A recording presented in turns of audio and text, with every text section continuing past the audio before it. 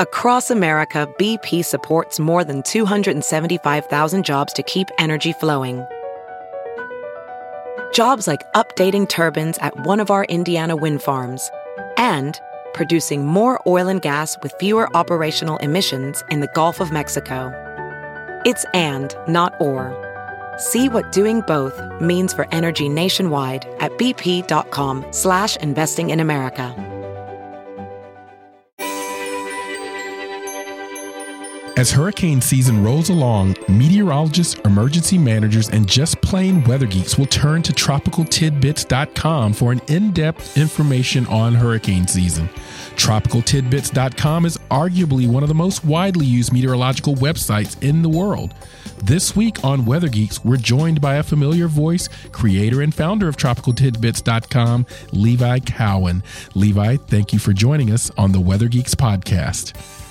Thanks a lot for having me. I appreciate it. Well, this is such an honor for me because I am an avid user of tropicaltidbits.com. I follow on all the social media platforms. If you are not a follower, if you are not aware of this website, immediately go to it, bookmark it, and do whatever. Yeah, because it is one of the most authoritative sources on tropical weather. And as we're taping this, it's September 11th. And first of all, I want to take a moment of pause just to reflect on September 11th as we're taping this. But the other reason I want to think about September 11th is it's almost the statistical peak of the Atlantic hurricane season. Levi, talk about just how active we are this season so far and where we put that in the sort of climatological record so far in terms of ACE and activity. Well, it was a bit of a slow start there. In terms of raw storm count, we really didn't start picking up until a few weeks ago.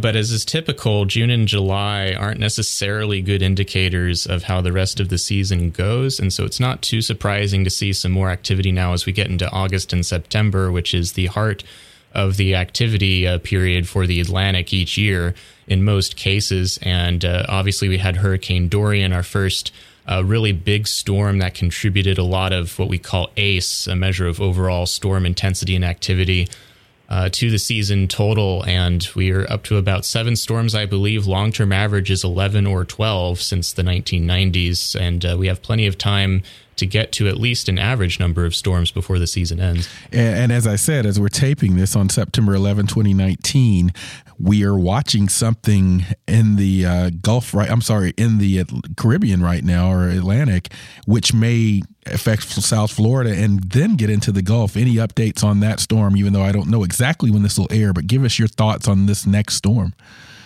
Sure. As you said, as of today, it's in the Bahamas, a little tropical wave moving toward Florida, likely to bring rain to the region. Some models have it getting into the Gulf of Mexico or sliding up the Florida Peninsula and having potential to develop a little bit moving toward the Gulf Coast. And we'll have to watch it, but it's going to be entangled with an upper level low, and that will likely limit development at least for a while. We'll have to see how much time it gets over water before it moves inland. Yeah, I was actually kind of peeking at the models before we came into tape today, and it seems that the European model and the GFS, I think the European's a bit more bullish on development right now, at least than the GFS. Is that your read as well? In the most recent run, as of the night of September 10th, yes, that's true. Yeah. So, as I scan the satellite imagery, I see several other systems lined up there in the tropics. This is the Cape Verde season, what we call the Cape Verde season. Explain to the Weather Geeks listeners what we mean when we talk about the Cape Verde season for Atlantic hurricane season. Sure. Well, Cape Verde refers to the set of islands just off of the west coast of Africa, and that region sees tropical waves that develop over Africa and move westward out over the Atlantic waters, and that typically happens most strongly and farthest north during the months of August and September. And August and September is the time during which these waves are most likely to develop into tropical cyclones over the Atlantic, and so we refer to that as a so-called Cape Verde season, and most of the major hurricanes in the Atlantic that form come from these waves, over 80% of them. So they're typically the seedlings that we watch most closely during the peak time of the season. We're talking with Levi Cowan, who is the creator and founder of the TropicalTidbits.com weather site. It is a site that many of us as meteorologists and weather geeks and weather enthusiasts use, particularly at this time of year. But I want to kind of step back now. We're going to dive all into hurricanes throughout this podcast, but I want to give the listeners a chance to learn a bit about you. I know you're a doctoral student at my alma mater, Florida State University. Tell us a little bit about yourself and your background. Sure. Well, I've wanted to work in the field of meteorology for some time, probably since about the age of 8. And we don't have a meteorology program in Alaska, where I'm originally from, so I was limited to snowstorms for some time there. But I did, my alma mater was the University of Alaska Fairbanks. I got a degree in physics, which prepared me quite well for meteorology, in fact. And then I came to Florida State University for a PhD program, and I'm currently studying how flow in the upper troposphere interacts with hurricanes and how that can modulate hurricane intensity in the Atlantic basin. And that's the focus of my work right now. I work with Dr. Bob Hart here at FSU. Bob Hart is one of the top tropical meteorologists and professors in our field. And I just find it fascinating that being from Alaska, you are now considered one of the best and young and up and coming tropical meteorologists. Just how does that happen? I mean, I also went to Florida State because I had a keen interest in tropical weather. I did my master's work on some of the first generation radar algorithms to track landfalling hurricanes. Went a different direction for my doctoral work, but how in the world does an native Alaskan just become this tropical weather expert?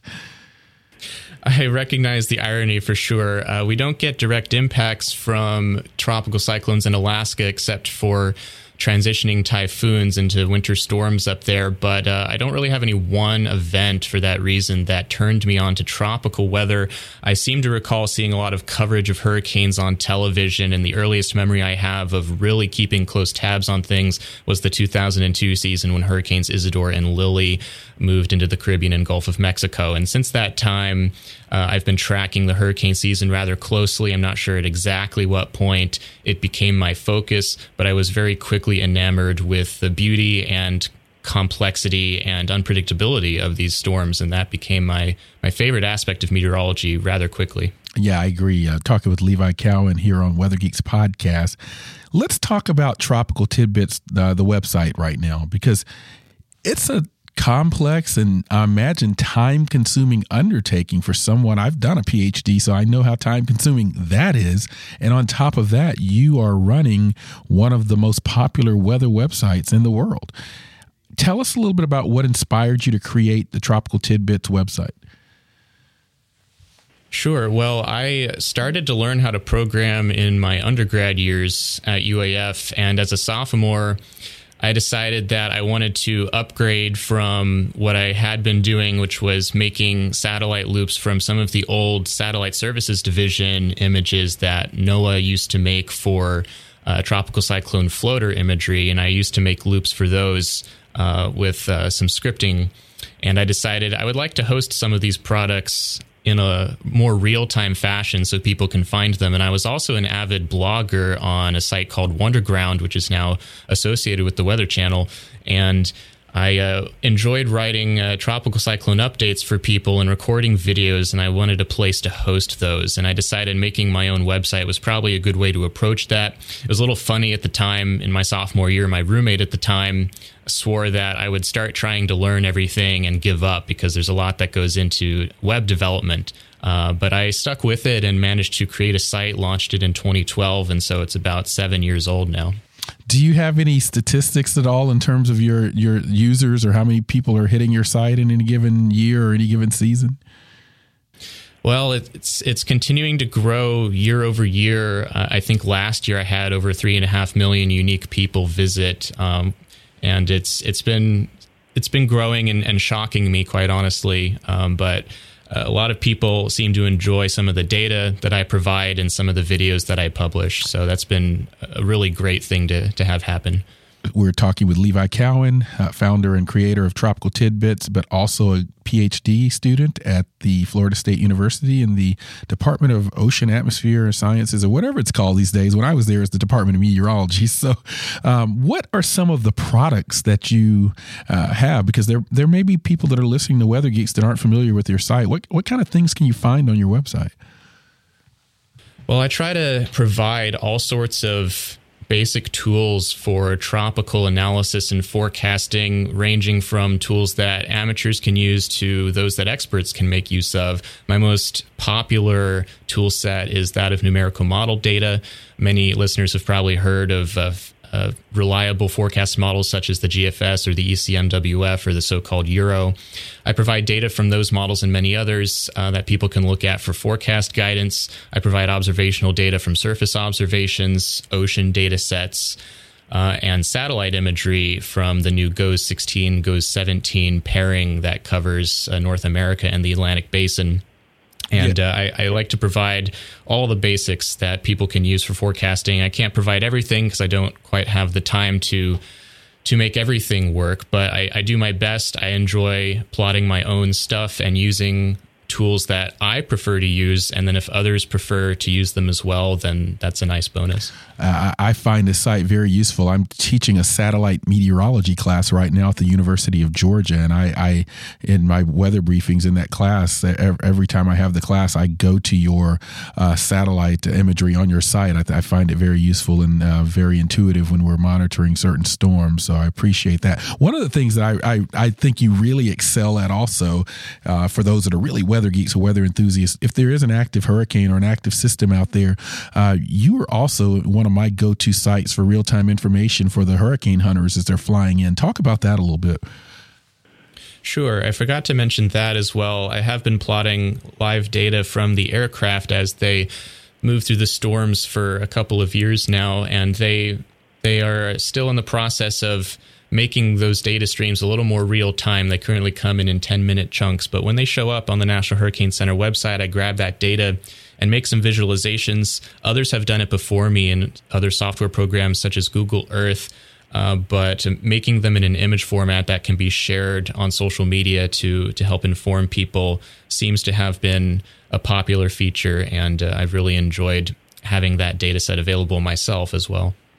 And you mentioned this, you do these video discussions as well. Why did you feel that it was important? I mean, you mentioned this a little bit, but tell us a little bit about why you felt it was important to have these video discussions. And do you want to kind of go more into a broadcast part of the field, or are you more inclined to head into the academic or federal sector in terms of your future employment? Sure. At the moment, I would prefer an operational position doing the actual analysis and forecasting of tropical cyclones or other things more than broadcast. But I've certainly had kind of a liking for communicating with people in this video audio format that I've been doing for many years now. As I said, I started as a blogger on Wonderground in 2005 and then quickly transitioned to a video format because I enjoy annotating animated loops of data that I'm trying to show people, and speaking about that in a written format is only so easy, and occasionally it's just too complex, and I'm sure people dislike reading paragraphs of text and deciphering images when I could just show them, and I think people enjoy listening to a 10-minute clip telling them what's going on. And I think that doing that discussion in a slightly more complex way than most traditional media outlets is something people really enjoy. I feel that people being told all the different moving parts of a situation helps them understand the uncertainty in the forecasts that we make and the degree to which we're confident in impacts that we're telling the public are going to occur due to a landfalling storm. And I think giving them that context, even if they don't necessarily understand everything that goes into it, they learn a lot. And in that process, themselves accrue more confidence in the forecasts that the National Hurricane Center and the National Weather Service are providing to them. And I think people have received that well. The feedback I get suggests that people really enjoy a more detailed discussion of why things are happening the way we're telling them that they are. VR training platforms, like the one developed by Fundamental VR and Orbis International, are helping surgeons train over and over before operating on real patients. As you practice each skill, the muscle memory starts to develop. Learn more at meta.com/metaverseimpact. And we are back on the Weather Geeks podcast. I'm Dr. Marshall Shepard from the University of Georgia. And I'm speaking with Levi Cowan, the founder of the amazing website, tropicaltidbits.com. And he's on social media with that site as well. He's coming to us today from WFLA in Tallahassee. So thank the fine folks at that radio station for hosting Levi for the Weather Geeks podcast today. I want to stay right there with your website before we move on to more of an in-depth discussion on communicating some of these complex topics. I know you're a graduate student. I've been a graduate student. You need support, and I think you take support for your website. Is there a way that people can support you financially or otherwise to keep this amazing website going? There is. There's this wonderful platform called Patreon that I link to on my website where you can contribute to the website and the fees that it takes to run the servers that support the products and keep the website online. And a lot of people have done that, and it's been extremely appreciated from my end. It's blown me away, quite honestly. Yeah, I think I wanted to make sure we got that in because I know I think that I've certainly tried to do that as well because I use your site, and so it's just really amazing and invaluable. I want to shift the discussion. You kind of started it a little bit in your last answer before the first break with Hurricane Dorian, and without getting into all the politics, there were some flaps over the communication of uncertainty and where the storm was and was not going and whatnot. I don't want to get into the politics of that, but I do want to get into the importance of conveying the message properly, conveying uncertainty. And I want to get your thoughts also on information that's out there that like spaghetti plots or these sort of probability maps that if you don't consume them properly can be misinterpreted. What are your thoughts on the types of things that we put out there that convey uncertainty for hurricanes? Is it useful? Can we do better, et cetera? Well, I certainly think there's room for improvement, and we continue to learn more about communicating the potential for impacts. The problem is that there's so much information regarding uncertainty, and a lot of information that's provided is incomplete. And I can, of course, be viewed as potentially part of the problem by providing spaghetti plots of model tracks without additional context, except in my video discussions in which I try to unpack things a little bit better for people. But the raw data without interpretation by those who know what they're doing can be dangerous in that people may make assumptions that can't be made, such as a spaghetti plot showing tracks over a region that may or may not be a reliable forecast or a depiction of the uncertainty in a certain forecast. We had this trouble with Hurricane Irma in 2017 very much, with a lot of the traditional spaghetti plots showing tracks into eastern Florida when the true uncertainty included western Florida as well, but that didn't come through in the plots that many people were looking at. And it's definitely a concern. We also had problems with both Irma and Dorian in terms of just coastline geometry. With Florida having storms coming up parallel to the coast, it becomes much more difficult to pinpoint the location of impacts compared to a storm that's coming in perpendicular to the coast, such as Michael from last year, which makes it, easy. If you have a 50-mile error, a storm coming perpendicular to the coast, you have about a 50-mile uncertainty in where the impacts occur. But if it's coming in parallel to the Florida east or west coast, a 50-mile error could mean a 200-mile difference, say, in where the maximum impacts occur. And so that uncertainty grows a lot just based on what direction the storm is moving. And I think that's been one of our great challenges in recent storms. Let's geek out a little bit on a couple of things that you just talked about, some things that we use to communicate hurricane information. So you mentioned the spaghetti plots. For listeners that may not know the intricacies, I think they can be useful, but I think they can be also very dangerous. Explain to people exactly what spaghetti plots are and what their sort of pros and cons are. Sure, and some people don't like the fact that they're called spaghetti plots, but they're called that because we have many different computer models that forecast the path of a storm, and those paths are different, and so they form a cluster of strands or paths, potential paths of the storm that look like spaghetti strands. And so those show potentially where the storm can go. And the problem is you can show as many or as few models on those plots as you would like, and depending on which subset of models you pick to show, it may or may not encompass the envelope of potential possibilities. For example, a lot of the traditional spaghetti plots provided by the National Hurricane Center involve American-based model guidance, which is almost universally based on the GFS, which is our primary global model here in the U.S., and that guidance will likely stick to what the GFS is showing roughly. But if we look at other guidance from, say, Europe, the European Ensemble, for example, we might get a different picture of possibilities. And if you exclude one of those, then you may not get a full picture of what could occur. And it's very important for the public when we communicate forecasts to understand not only what is most likely, but also what is possible. And that can vary from situation to situation. Yeah, I agree. Talking with Levi Cowan of Tropical Tidbits, a graduate student also at Florida State University. What about the cone of uncertainty? I mean, I think the cone of uncertainty is also a very misunderstood concept for many in the public and frankly among some meteorologists too. It is not representing the uncertainty of the model spread that you just talked about with the spaghetti plots. It's based on a sort of a historical accounting of error over the past, I think 5 years or so. Explain the hurricane cone of uncertainty to the listeners.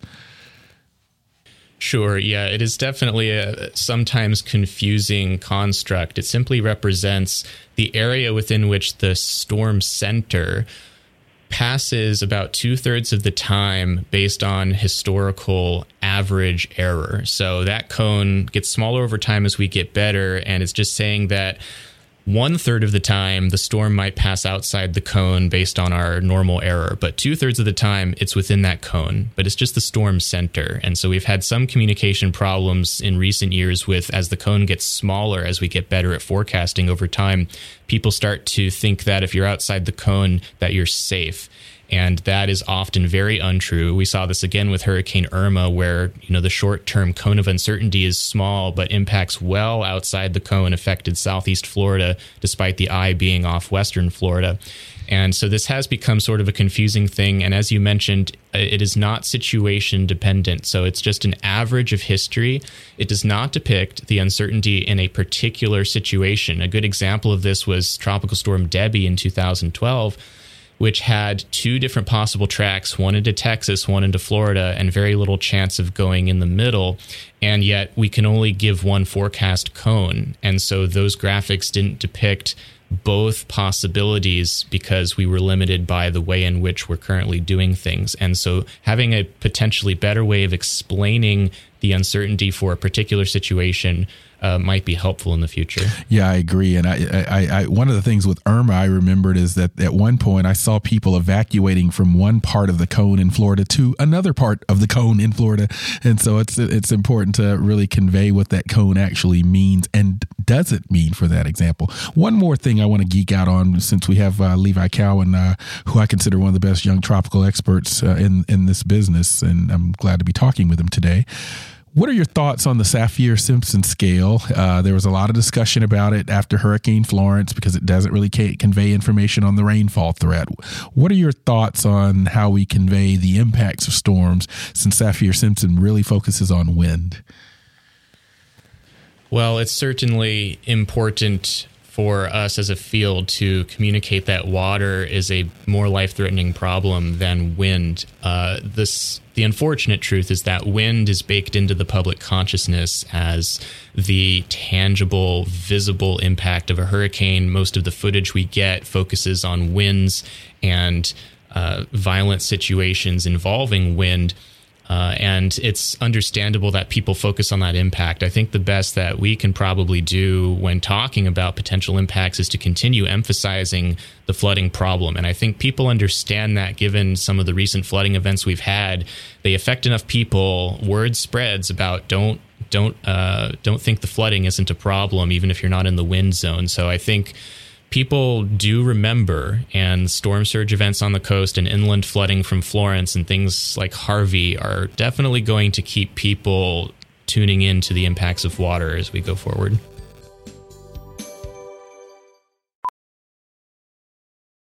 As a professional welder, Shayna Ford uses Forge FX to practice over and over, which helps her improve her skills. The more muscle memory that you have, the smoother your weld is. Learn more at meta.com/metaverseimpact.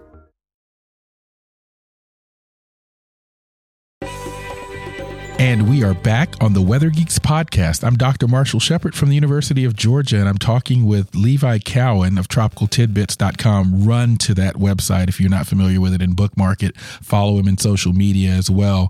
You will not regret it if you just want to stay up to date on what's going on with the hurricane season and also just get some really good meteorological information.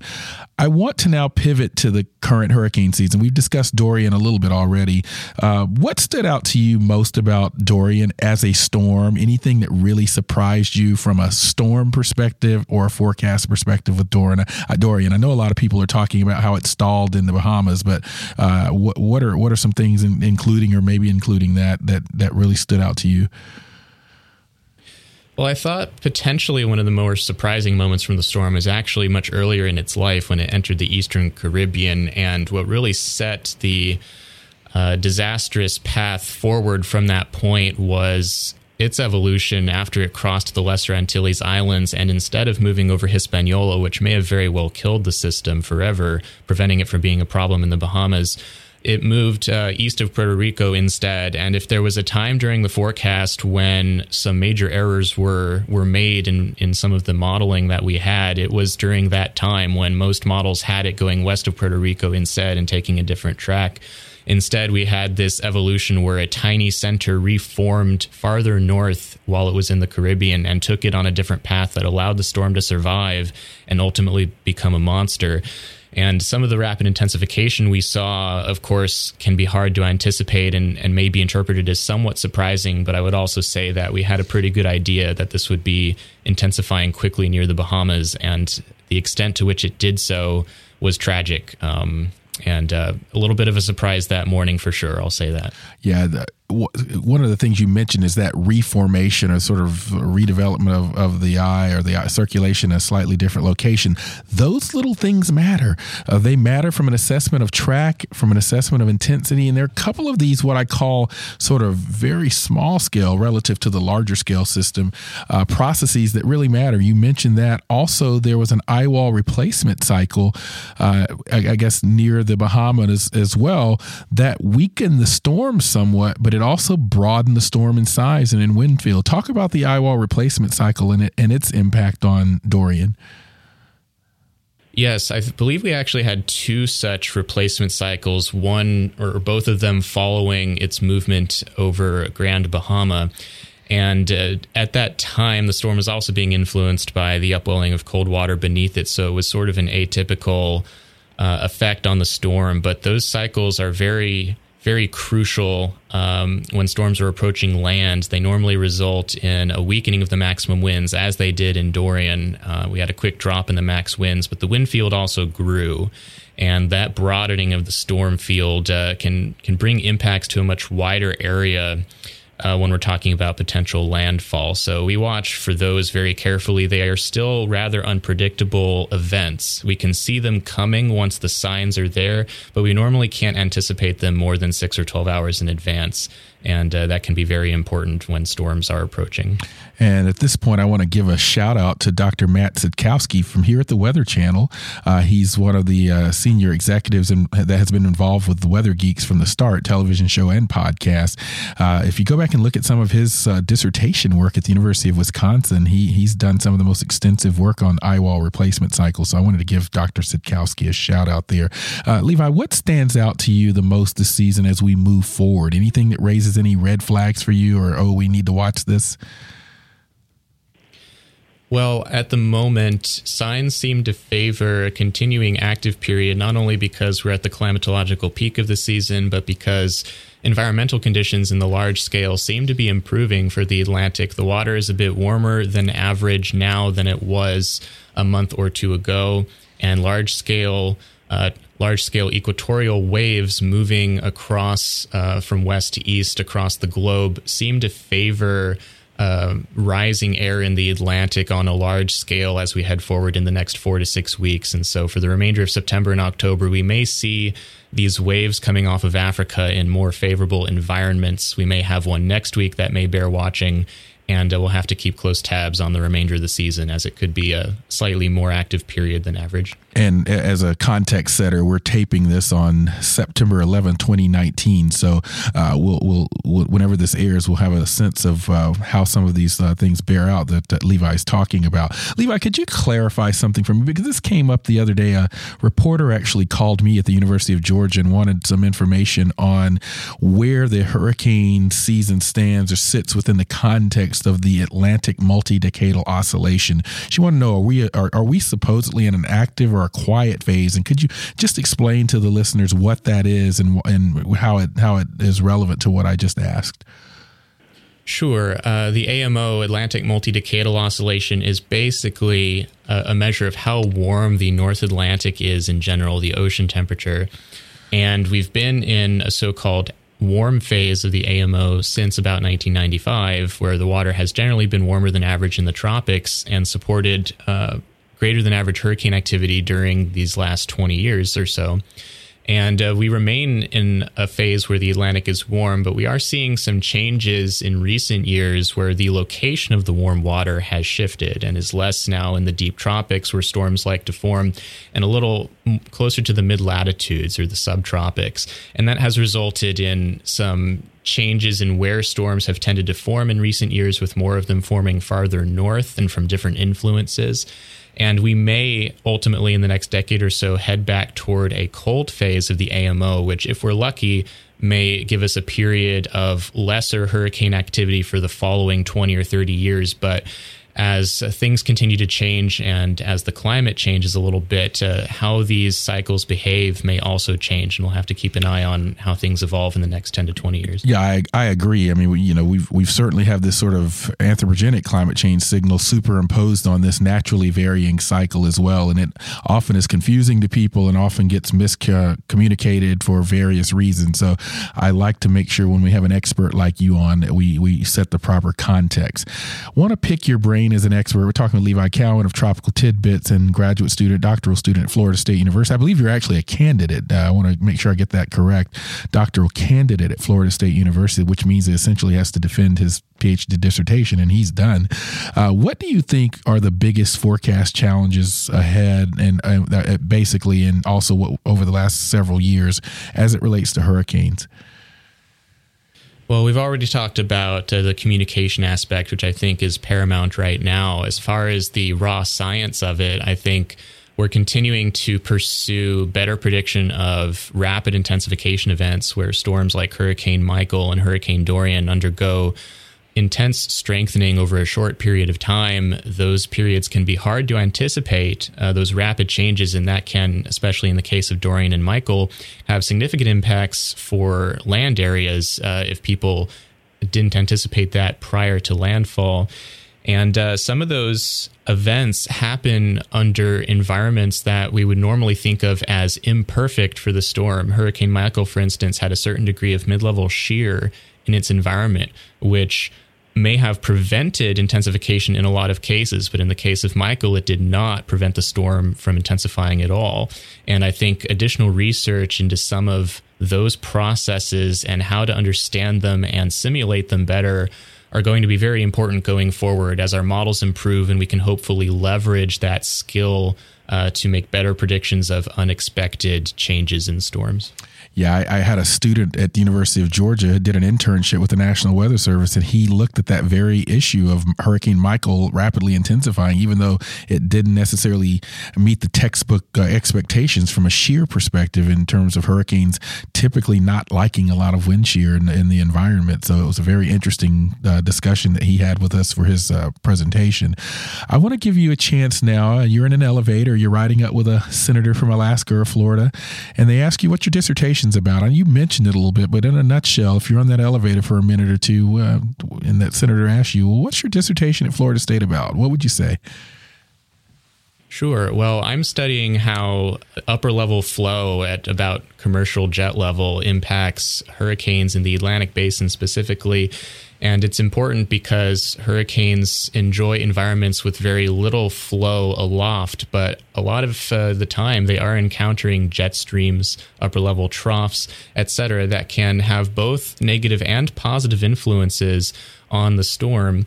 And I study the climatology of those influences, how to identify them, and how the balance between positive and negative influences can lead to changes in storm intensity. We normally think of wind shear as suppressing a storm, but there are other things going on that can enhance convective activity in the storm, thunderstorm strength, and offset the negative impacts of shear. And understanding when that happens and what kind of flow arrangement around the storm can lead to unexpected intensification while shear is occurring is sort of important. And we just mentioned that with Michael. So that's sort of my focus right now. Very, very interesting. And related to that, I've seen some research in the peer-reviewed literature that talks about the couple of things that I want to get your thoughts on. I've seen some research that suggests that the environments, upper level environments favorable for hurricane development, e.g. less wind shear, could become more dominant or prevalent in future years. And I've also seen work by Jim Kosin and colleagues at Wisconsin that suggests that these storms are slowing or stalling more frequently, as we saw with Dorian, Florence, or Harvey. What are your thoughts on both of those? Are we trending towards an upper level environments more conducive to hurricane strengthening? And what are your thoughts on this stalling research that is coming out? Well, it's a delicate balance of things. The best, climate simulations we have, of course, have much uncertainty, but the amplification of warming at higher latitudes suggests that potentially jet stream amplification and slowing may make for stronger troughs and ridges moving across the U.S. and the Atlantic, which on one hand could increase wind shear by dipping down into the tropics farther, but on the other hand, we may also get slower flow. And that may be, I haven't read that paper in some time, but Kosin's work, I believe, referred to a slowing of steering currents that could happen in the future and result in slower storms occurring more often and potentially contributing to larger storm total rainfall in events like Harvey, et cetera. And so that is something that could occur. I would say there's still a lot of uncertainty in the literature about exactly how these changes will manifest, because we'll also have warming water, and that could facilitate stronger storms at the same time that other influences are trying to suppress them. And the balance between those things, I don't think, is fully understood just yet. We're talking with Levi Cowan, and he is coming to us from WFLA in Tallahassee, Florida. And we have two final questions that I want to get to with Levi before we get you out of here. First, is there anything coming down the line for your website that we need to know about? Any new products, anything new, any changes? Well, there are some products I would like to add for aiding evaluation of storm steering and thermodynamics and moisture in the environment. I unfortunately don't have a lot of time this year to add new things, but I'm always looking for ways to improve the site, and I appreciate feedback from my users as well. Absolutely. And yeah, we certainly understand the not time part. You're doing this little thing called a PhD, so continue on that line first and then worry about those things later would be my advice to you, just as a senior member of the field and a professor as well. And what advice do you have for young weather geeks out there that may be listening? Any things that you've learned in your young career so far that you'd pass along to someone younger? Well, I would say I've benefited immensely from taking on a side project like this website I built, and the things I learned in doing that have helped me in an incredible way. And if you're a young meteorologist now, you may not be told in undergrad, but if you would like to do research or go to grad school or be a professional in the field, knowing how to program is so important right now, and it's a heck of a lot of fun. At first, it's difficult, but when you learn how to create things, create plots from data, and learn how to visualize the things that you're studying, it's a lot of fun, and it's incredibly useful, and it's almost universal in meteorology research these days. So I would strongly suggest learning that, if not in a class, then on the side. It's well worth your time. Absolutely.